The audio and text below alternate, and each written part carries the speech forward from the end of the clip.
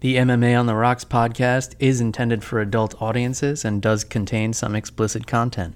So if you are not an adult, please make sure your parents do not know you are listening to this and do not repeat anything you hear on this show in front of them. Also a reminder that even if you fight recklessly, please remember to drink responsibly. Now that we have that out of the way, let's get to the show.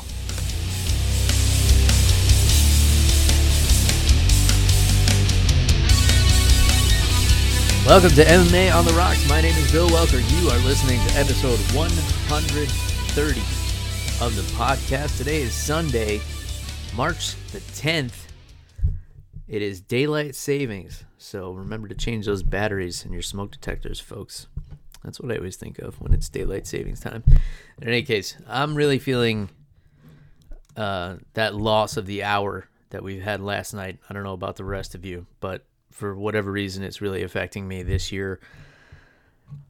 In any case, I'll be doing the show solo tonight. Jeff the Animal Wilson was tied up with some family obligations, so unfortunately he wasn't able to join the show this week, so you guys are stuck with me. And if you want to let Jeff know how upset you are about it, you can reach him on Twitter at animal_Wilson and really give him the business about missing the show this week.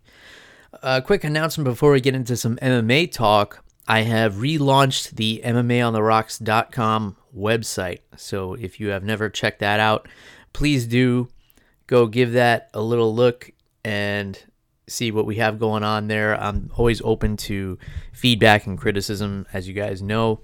On there, you can find weekly articles that I'll be posting pretty much every Monday. I think I've decided is going to be the schedule for that. And it's just going to be relevant topics for whatever's going on in the MMA world that I feel like writing about each week.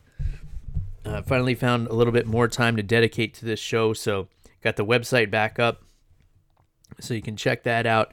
And as always, if you're listening anywhere on your favorite podcast platforms, please take a couple of minutes to leave us a review. It definitely does help get the show out there. And as always, all the shares and the retweets and everything like that are much appreciated. All right, that'll do it for the housekeeping announcements for this week. Let's get right into some MMA talk. So we had Fight Night 146 last night from the Intrust Bank Arena in Wichita, Kansas. The first time ever that the UFC has been to Kansas. And there were a lot of great things about this card, and there were some disappointing things about this card. We can start at the top with the main event, or the event as a whole I can talk to, because this was on ESPN Plus. I loved the flow of this card. It only had 13 fights on it. I feel like that's the perfect amount. It may even be one too many. And, you know, we were on the co-main event by 10 o'clock at night Eastern time, which was awesome. Especially, you know, if it gets to be like midnight and you still have a 5-round main event to go, you know, I feel like a lot of people check out, myself included. I do feel like there wasn't a lot of buzz about this card. I think a lot of people maybe were on a bit of a MMA hangover from last weekend. You know, last weekend was such a huge event. I feel like a lot of people were not tuned into this one, or maybe they just weren't talking about it on social media. There definitely wasn't the same buzz that there usually is on Fight Night. But I love the pace of the ESPN cards. It's definitely a big bonus to the ESPN Plus platform and the deal with ESPN. And now the Professional Fighters League has also signed on with ESPN Plus, which is awesome. So if you started paying that $5 a month to get this platform, you're going to get a ton of UFC content, and you're going to get the next season of the Professional Fighters League, which I believe next week on Monday, they should be announcing the finalized roster for that. In any case, I know I'm getting off on a tangent here. Let's start with the main event. Heavyweights Junior Dos Santos and the Black Beast Derek Lewis going at it. This is one of those fights where you never know what you're going to get. You know, you could get a really explosive early finish from either one of these guys, or you could get two guys that respect each other's power a little bit too much. I heard some buzz that some people thought that JDS might take this one to the ground, just to get an easier victory over Derek Lewis, but I think those people don't know JDS very well because he loves to box, he loves to stand and bang, and he doesn't care who's standing in front of him. And that's what makes him one of the most exciting heavyweights of all time, in my opinion. I feel like he's very underrated. He's so quick, so explosive. He's such a dynamic striker for a heavyweight, and just very agile. So we had a really exciting first round. I mean, both of these guys got rocked with some big shots. JDS said he didn't really feel that much from Lewis's power, but he definitely got staggered and stumbled a couple of times with some short shots that Derek Lewis caught him with. And you saw Dos Santos continuously going to the body of Derek Lewis, which we have seen exposed as a weakness. We haven't seen too many other weaknesses exposed in Derek Lewis's game, but body shots and cardio, dragging him into deep waters, seem to be weaknesses, although in his fight with Alexander Volkov, he got drug into deep waters. He was losing, 14 and a half minutes of the fight, and out of nowhere, he still comes up with a big shot. So he's always going to be dangerous. And even when JDS had him really hurt, he still came back and hit him with a big shot. It almost looked like he was playing possum at one point. He got hit with a big body shot, and then he was keeled over in pain, and when JDS came in for the kill, Lewis came with a big shot out of nowhere. The body is definitely the most glaring weakness in Derek Lewis's game, and you have to wonder if it's related to conditioning problems, if it's related to his diet. We know he's had a lot of back issues, which can lead to, problems in the abdomen and vice versa. If you have weak abdominal muscles, it can cause a lot of back pain. So maybe it's because he's carrying that extra weight. I mean, he does cut weight to make heavyweight. Who knows? But the body shots definitely seem to affect him. I mean, we remember the infamous post-fight speech where he basically said that he was ready to give up because of body strikes because they made him want to take a shit. And that's not something that can be considered normal. But maybe his balls was hot. I don't know. Nobody knows the answer except for Derek Lewis. But great performance overall by Dos Santos. I thought he had a great game plan. It did make me a little bit nervous that he kept lunging in for those right crosses to the body. I know he wanted to target the body, but there are definitely safer ways to do it. You don't want to be lunging in on somebody like Derek Lewis, who has the potential to put you down with a right or a left hand, and he almost did a couple of times. But JDS coming through with that big spinning wheel kick, right to the gut. I don't think it was even a liver shot. It was just right in the stomach of Derek Lewis, and it just folded him in half. And he stayed patient in there, which is definitely a strength of JDS. And again, I think Junior Dos Santos is a guy who has really been overlooked in this heavyweight division. He's 35 years old, which in any other division you would start to think about retirement, but in this heavyweight division, he's still a spring chicken. That makes 3 wins in a row over top competition. His last loss was to the former champ Stipe Miocic, and he's been forced to take some time off due to some drug test issues that it turned out were not actually his fault. I think a smart call-out would have probably been Francis Ngannou for Dos Santos, because Ngannou has been in the talks for a title shot. I don't think Dos Santos is going to get the title shot with a win over Derek Lewis, although, Dos Santos versus Cormier is a very interesting matchup because a lot of people don't know this, but Dos Santos does have legitimate jiu-jitsu skills. So if Cormier puts him on the ground, that may not be where he wants to be, and nobody wants to stand with JDS. But I think Ngannou would have been the smart call-out for him. He's not the type to go back after the fact and call people out on social media or anything like that either. So that fight's not going to come together. I think the opportunity was missed there for him to make that call-out in the post-fight speech. But hopefully he gets a pretty quick turnaround and gets back in there. As for Derek Lewis, I would like to see him against Ben Rothwell, and I'll talk about Ben Rothwell a little bit more as we move down the card here. as he made his return from a 3-year layoff last night in Kansas. But I think that would be a good move for him. I think it's a great fight for both guys coming off a loss. And, that could be a fight night main event as well. Even though Derek Lewis is coming off back-to-back losses and Rothwell's coming off the long layoff and the loss, I think these are both still very marketable heavyweights, and people will tune in, especially if you have a strong undercard backing it. So we'll move on to the co-main event. Unfortunate that, not a lot of people, I feel like, caught this card. Maybe I'm wrong. Hit me up on social media if I'm getting this one wrong. But again, I feel like there just was not a lot of buzz last night. Maybe everybody was just kind of chilling at home and not getting on social media over this one. But the co-main event, Elizeu Zaleski dos Santos.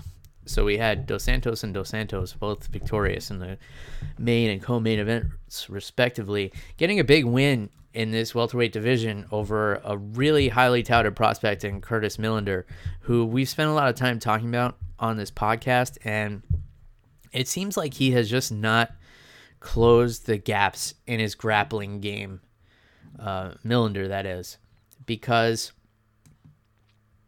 Elizeu Dos Santos is really a striker. I mean, his nickname is Capoeira, which is, Brazilian dance striking. So he likes to stand and bang with people, but he was able to get Curtis Millender to the ground with no problem and submit him. It's now the third time in Millender's career that he's been submitted. It's unfortunate because, here's a guy who's 31 years old. You got to wonder if he's going to have the time to close these gaps in his grappling game. It takes a long time to develop the kind of grappling skills to be able to hang in the UFC. And, Elizeu Dos Santos is really well versed in Brazilian Jiu-Jitsu, but, it's not his main means for attack. He just happened to work that game plan because he knew it was a weakness for Millender. He wasted no time snatching up the takedown in the first round, and then it didn't take long at all. 2 minutes, 35 seconds to get that rear naked choke. So a great win for Zaleski Dos Santos, taking out, a big name, a really hot up-and-comer, and it's a big deal for him. Again, I feel like he could have called out a name in this top 10. Maybe he's definitely deserving of it with, I believe, 7 wins in a row. 2, 3, 4, 5, 6. Yeah, 7 wins in a row. He's coming off that really nasty flying knee knockout of Luigi Vendramini at Fight Night 137. So, this guy is the real deal. He's got some serious skills. He's really well rounded. It'd be interesting to see him get towards this really grappling heavy top of the welterweight division. And let's stick with the welterweight division here. We'll go down to the third fight from the top, and that's Niko Price and Tim Means. Niko Price changed some things up in his training camp, coming off the loss to Abdul Razak Al Hassan in his last fight where he got knocked out. He dropped his body weight down a lot, and now he doesn't really cut weight anymore. And he said it's made a really big difference. I think he was walking around at like 178 leading up to this fight, and the day before weigh-ins at the fighter meeting, he was at like 173. So he had like a nice easy 3-pound cut, and it definitely helps to have a stronger chin when you're in there with Tim Means. So Niko Price rocked Tim Means early in the fight. Tim Means goes for a takedown, which is very unlike him. And Niko Price is not necessarily a guy you want to be on top of in the ground game. He's very unorthodox. He's got some slick submissions off of his back. And he knocked out Randy Brown from his back with hammer fists, which was crazy. It was one of the most bizarre finishes I've ever seen. It still stands out in my mind to this day. And I've seen a lot of crazy shit in my time watching this sport and being a fan of this sport. So they get back up to the feet. Tim Means hunting Niko Price down, stalking him with straight punches right down the pipe, and Niko Price kept trying to time the right hook counter, and Tim Means just rushed in a little bit too much, and Niko Price caught him with one of those right hooks that comes in at kind of a weird angle, kind of like a knuckleball, kind of sailing in from the side. I'm demonstrating for those watching on YouTube here. But it dropped Tim Means. Not only did it drop him, but his ankle got stuck underneath him and bent backwards, and it actually snapped his ankle and his tibia, I believe. So compound fracture there, where the bone was almost coming through the skin. Immediate surgery required for Tim Means. And great win for Niko Price. I mean, this definitely moves him up the ladder, especially coming off the loss in his last fight. He looked great. I think, dropping the weight definitely helped him. You got to feel bad for Tim Means, though. I mean, he's a guy who doesn't know how to have a boring fight, and he has just had a streak of bad luck, so a handful of split decisions that didn't go his way, and he was another one who got caught up in some drug testing that was just all a big mistake, but he still had to sit on the bench for a long time, and I imagine he's going to have to sit for a while now as he heals from this broken leg injury. But from the social media post I saw from him, he seemed, very gracious, and he has the right attitude. He's saying he wanted to leave it all out in the cage every time and give the fans what they pay for. You got to respect a guy who fights the way that Tim Means does. Also, a questionable knee in this fight where Niko Price was coming up from the ground and Tim Means threw a knee, and Paul Felder thought it was illegal, and John Addix said they're under the new rules, and then they came back and said they're not. They are under the new rules, but the knee was still illegal because Niko Price was down. We need to fix this. I mean, it's getting so confusing. And if Paul Felder doesn't know, and he's actually a fighter, how do we expect these other fighters who are in there to know? I mean, obviously you should know the rules, but when they're changing every time you're in a different city, that's fucked up for everybody. The referees shouldn't have to be thinking about it. The fighters shouldn't have to be thinking about it. There should be one set of rules. Let's get this shit organized, for fuck's sake. This is where I need Jeff the Animal Wilson to just agree with me, so I could take a breath. In any case, let's get back to the heavyweight division. So all heavyweights and welterweights so far at the top of this card. So Blagoy Ivanov getting away with a decision over Ben Rothwell, and I say getting away with because if you saw Ivanov's face at the end of this fight, it was pretty clear who actually won the fight. And this is where I was disappointed with Kansas as far as the Athletic Commission. I don't know what fight they were watching here. I thought Ben Rothwell clearly won 2 rounds here. And the fact that not one judge saw it that way is very concerning to me. I think that, we really need to pressure these athletic commissions. And I'm really a proponent of there being a legislative body that oversees all the athletic commissions so that there can actually be appeals and there can actually be consequences in place when judges get things wrong. I would love to see this in boxing as well. I mean, we all remember the Adelaide Byrd decision in the Canelo Alvarez versus Gennady Golovkin fight, the first one where she somehow scored it for Canelo when there was no way that he won that fight. And there's just no consequences. All they do is they take you into a room and they ask you to justify your decision. And, it's subjective. So, they keep getting away with it.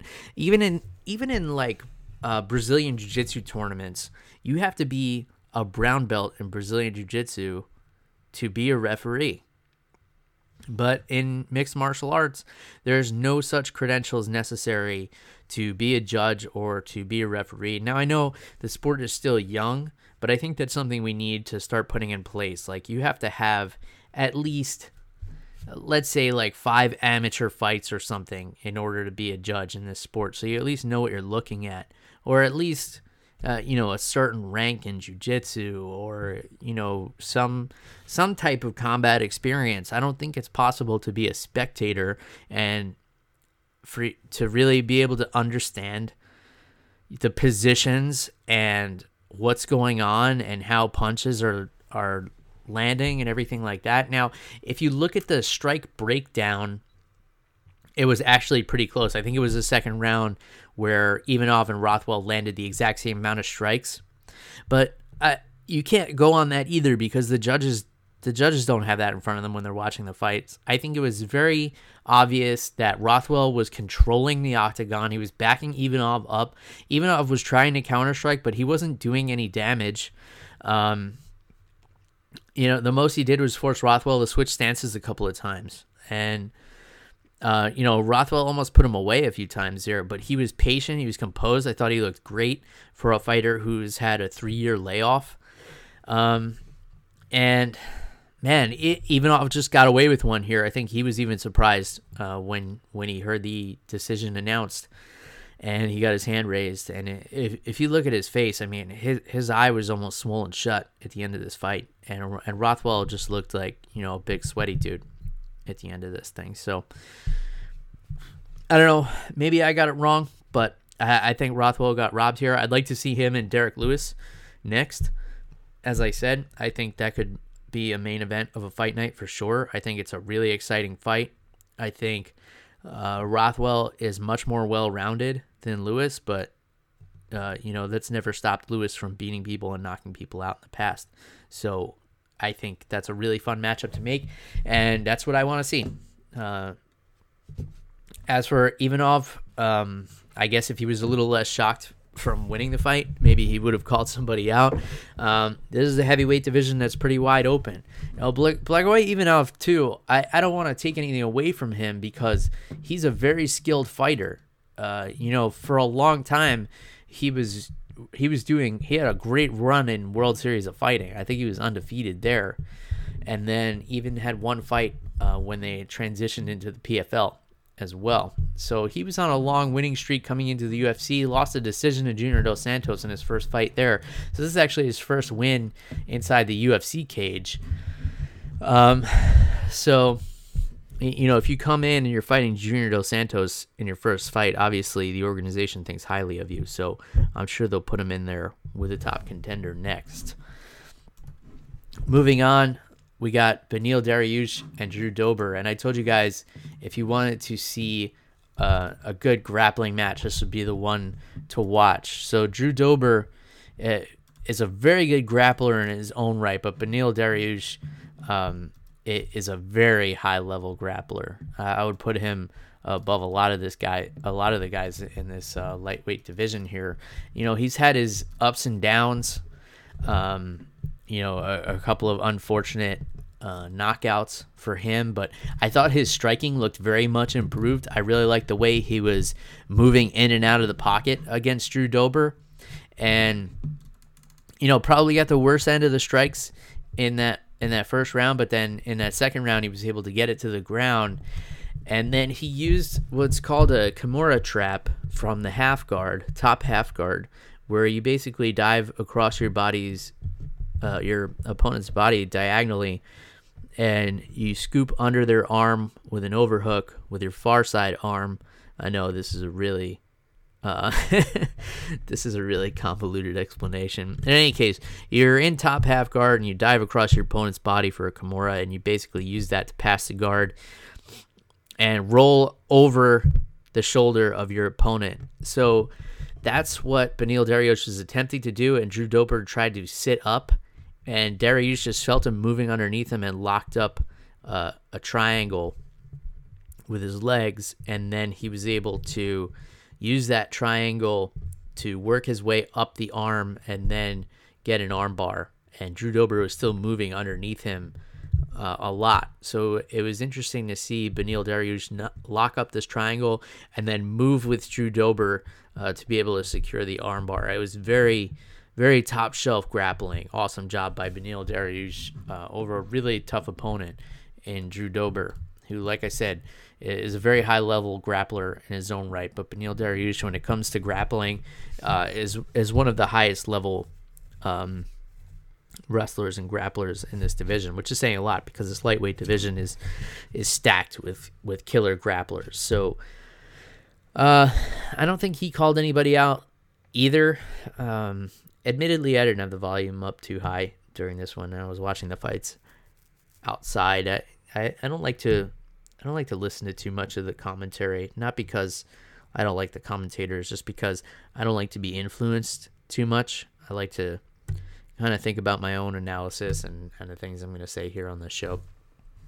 I'll skim over a few things here for the sake of time. Amari Akhmedov looking very good against Tim Boetsch. So Akhmedov in the past has been known for gassing out, like even in the first round or in the beginning of the first round. He really tries to knock his opponent out, and it's been a bit of a downfall for him in the past, and a big criticism of his in the past. And he looked really patient in there against a veteran like Tim Boetsch, who, is always in the fight and, is known for knocking people out as well. So big win for Akhmedov there. The other fight I told you guys to watch last week, Anthony Martin and Sergio Moraes. This one went down pretty much the way I said it might last week. Two guys, again, who are really strong grapplers, but Anthony Martin just has the advantage on the feet. Sergio Moraes is a big power puncher, but, when you can't land those shots against a seasoned striker who's able to just move in and out and use distance and everything like that, and obviously Moraes would have liked to get this one on the ground, but, Anthony Rocco Martin, still a very accomplished grappler himself, but I think he wanted no part of the ground game with Moraes, so he did the right thing. He played it smart, and he outpointed him on the feet. Came away with the decision here. Another decision in this women's, bantamweight? Yeah. Bantamweight division, yes. Yana Kunitskaya and Marion Renaud. This fight was awesome, and it had a very peculiar ending, and I'll tell you why. I missed this fight last night, so what I did was this morning I went back and I just watched. ESPN Plus has an option where you can just watch the highlights, and if you watch the highlights of this fight, you would swear Marion Renaud won the fight, because at the end of the fight they're about to announce the winner. Yana Kunitskaya's face is completely smashed in. She joins the Andrei Arlovsky Nose of the Month Club. Like, her face got leveled. 2 black eyes, blood all over her face, and her nose completely smashed. And you see Marion Renaud all excited before they announce the winner. And then Yana Kunitskaya gets the decision. So I was like, oh man, this is another case of these Wichita judges fucking things up. So I had to go back and watch the entire fight.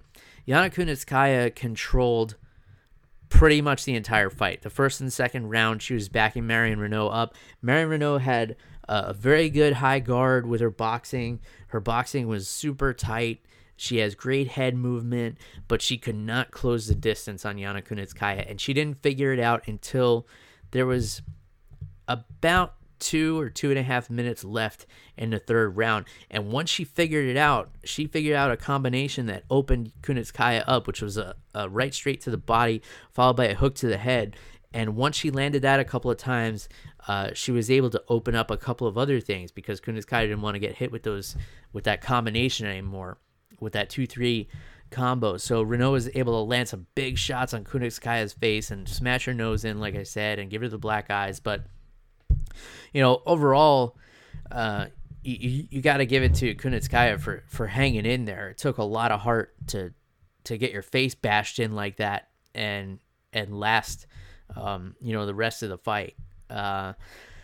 Unfortunate for Marion Renaud, because, usually you want to say, the person who does the most damage could be the clear winner, like I was saying with the Bren Rothwell and Blagoy Ivanov fight. But this wasn't the case in this fight, because Kunitskaya won the first 2 rounds. And, man, if anything, I don't think you could even get a 10-8 round to Marion Renaud in that third round, because I don't think Kunitskaya was in danger of going out. She hung in there the whole time, but Marion Renaud just figured out the puzzle, and she figured out how to close the distance. And and she smacked her up good in that third round, and she looked great, especially for 41 years old. By the way, Marion Renault getting in there and throwing down with Yana Kunitskaya, who is, I believe, in her 20s. She's not that old.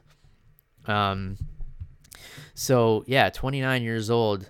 Marion Renault looked good, but unfortunately for her, she was a late starter, and it was definitely way too late in this instance because Yana Kunitskaya was just able to tally up way too many points before Marion Renault figured out how to control the distance here. Grant Dawson, dominant victory, unanimous decision victory over Julian Erosa. He looked really good. He's got some powerful wrestling. He's got a strong top game, a lot of pressure. He used a lot of pace. Tuesday Night Contender Series winner was Grant Dawson. So he looked good in there. He had a big slam in the first round over Erosa where he carried him in a big circle around the ring, slammed him in the center of the cage. Two other Ultimate Fighter alumnus from this past season, Maurice Green and Jeff Hughes, the heavyweights, go to a split decision in favor of Maurice Green. I thought he looked pretty okay in this fight. It was a very close fight. Jeff Hughes was pressuring him up against the cage a lot, but Maurice Green was landing more from the outside. So in that case, it depends what the judges see. Matt Schnell getting a big win over Louis Smolka. So Louis Smolka was in the UFC for a long time at flyweight, and then he got cut, and then he strung together 3 wins in a row, I believe, came back at bantamweight, seemed reinvigorated, re-inspired, re-motivated, whatever the case. Matt Schnell submitting him in the first round with a really cool series, actually, where he jumped for a guillotine, arm-in guillotine, and he was holding on to it for a long time. I thought he was going to gas his arms out. And then he switched the grips to a regular guillotine, so he was able to get around Smolka's arm.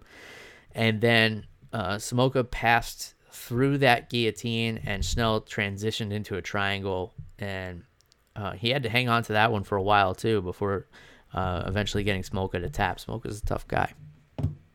And then we had Alex Morano getting a verbal submission due to elbows on the ground over Zach Otto.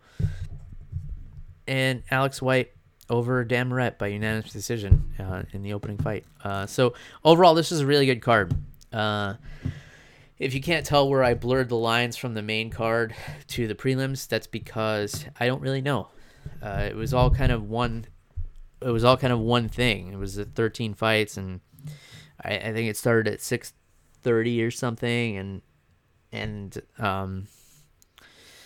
I don't know. There was a bunch of fights on the main card, I guess. It was kind of nice not having to change the channel and jump around and everything like that, which is a huge benefit of this ESPN Plus platform.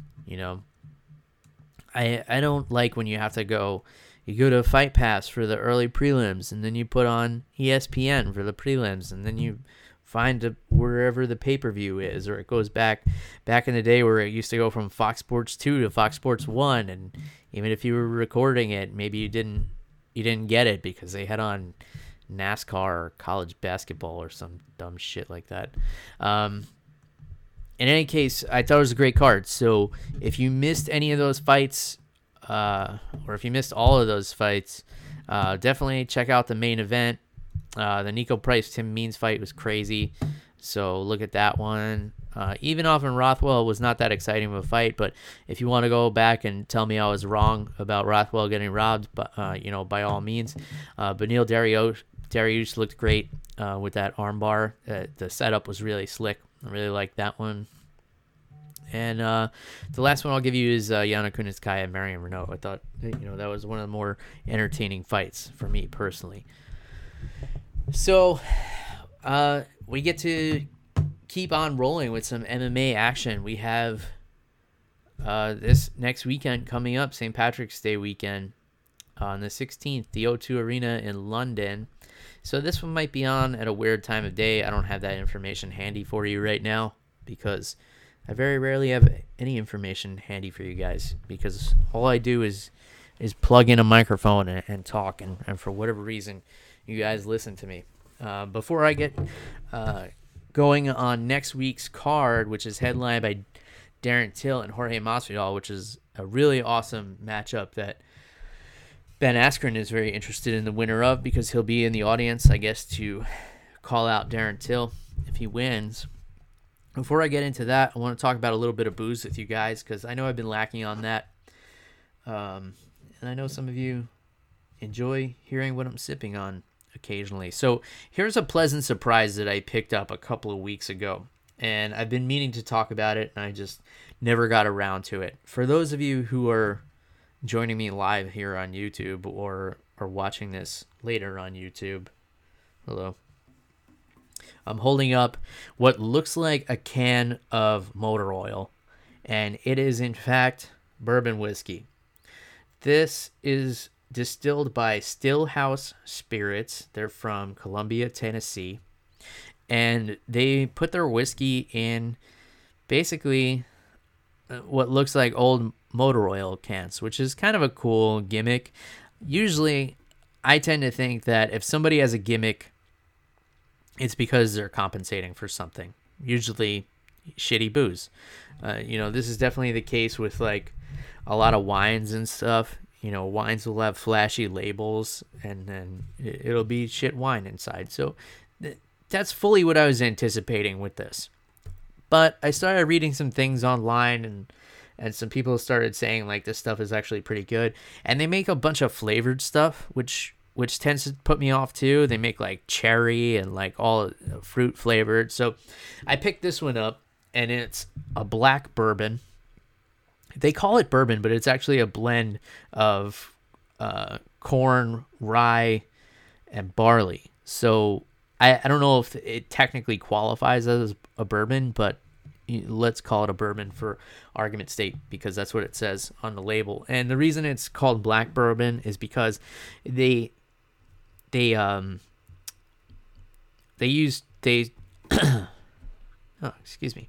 American oak barrels, and they let it mellow in coffee beans, which gives it a nice smooth finish. And it really does work. Now, I don't know if you could just take any bourbon and sit it in some coffee beans and it'll taste good.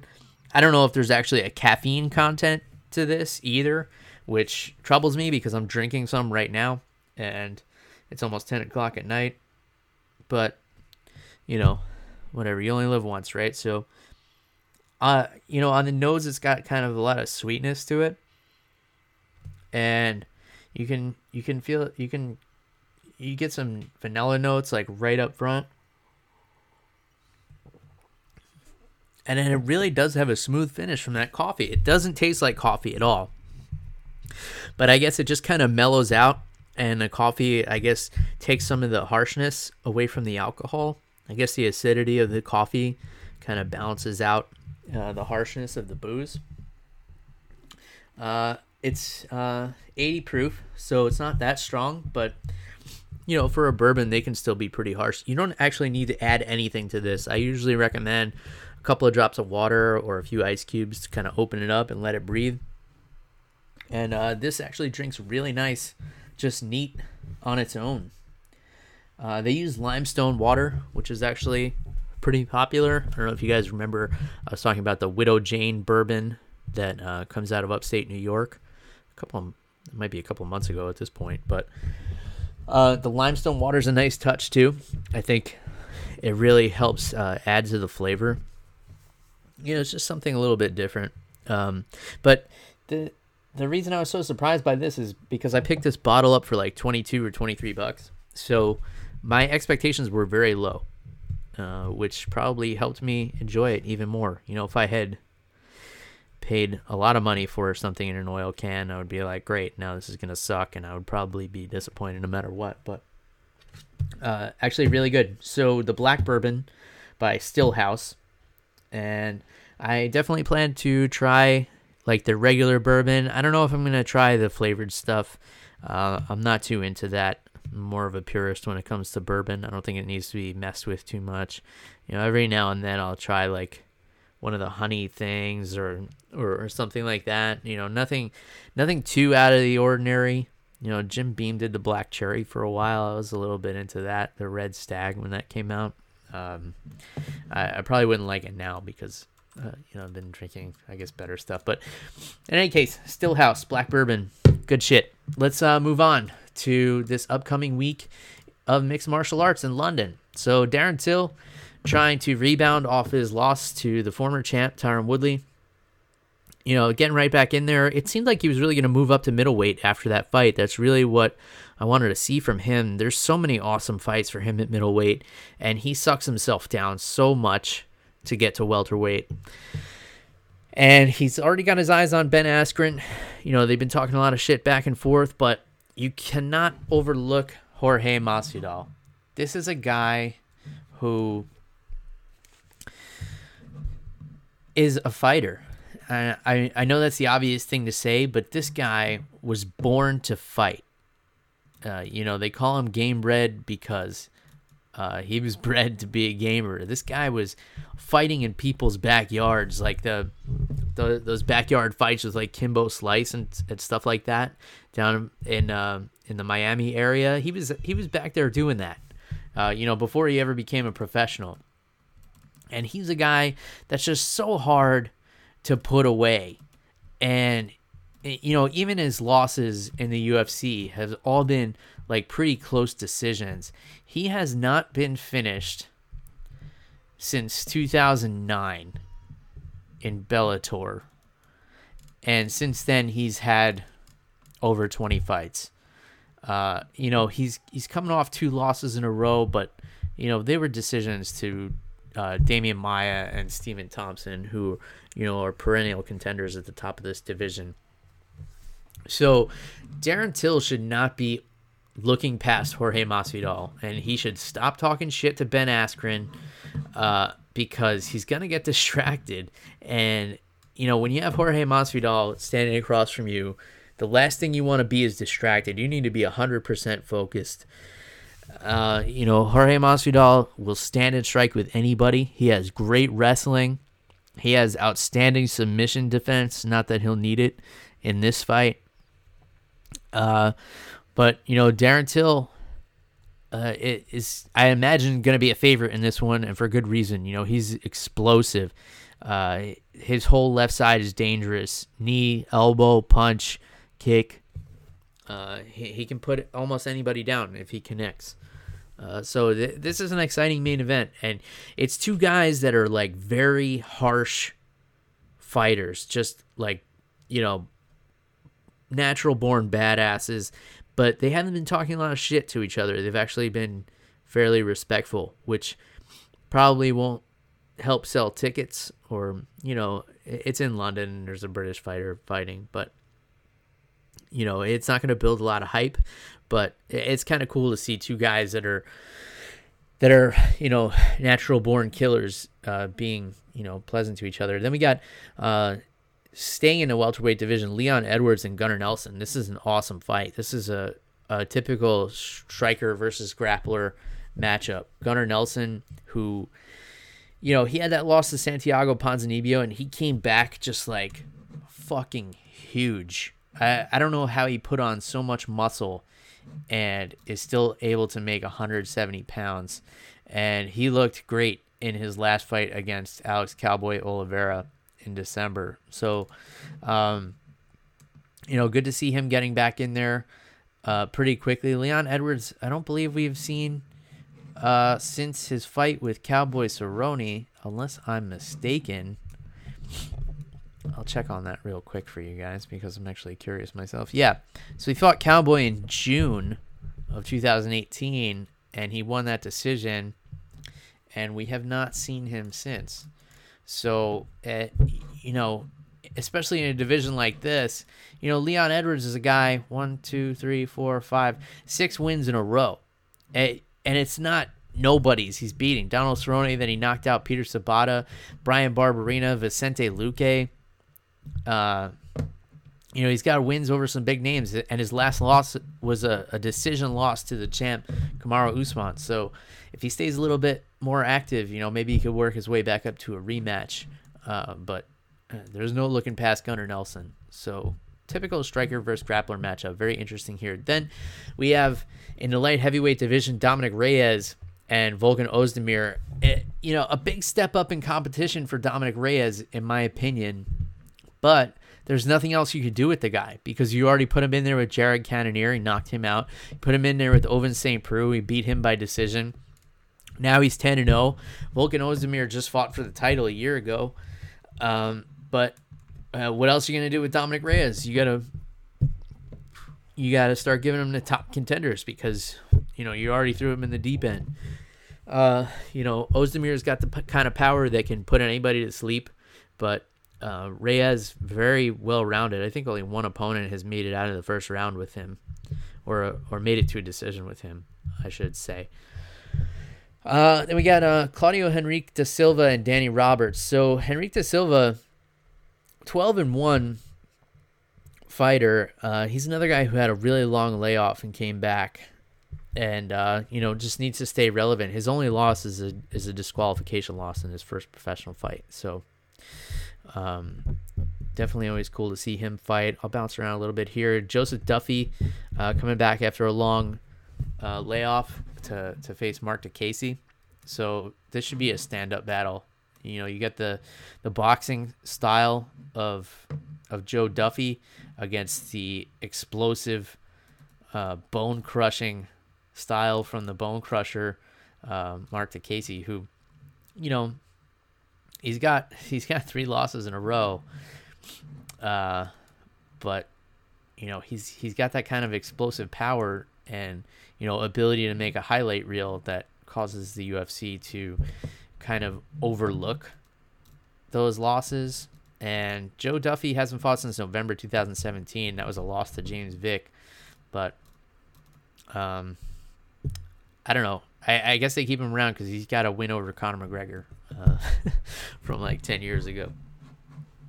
All right, so let me see if there's any other hidden gems on this card that I want to point out to you guys. I don't think I remember seeing anything at my first glance of this one.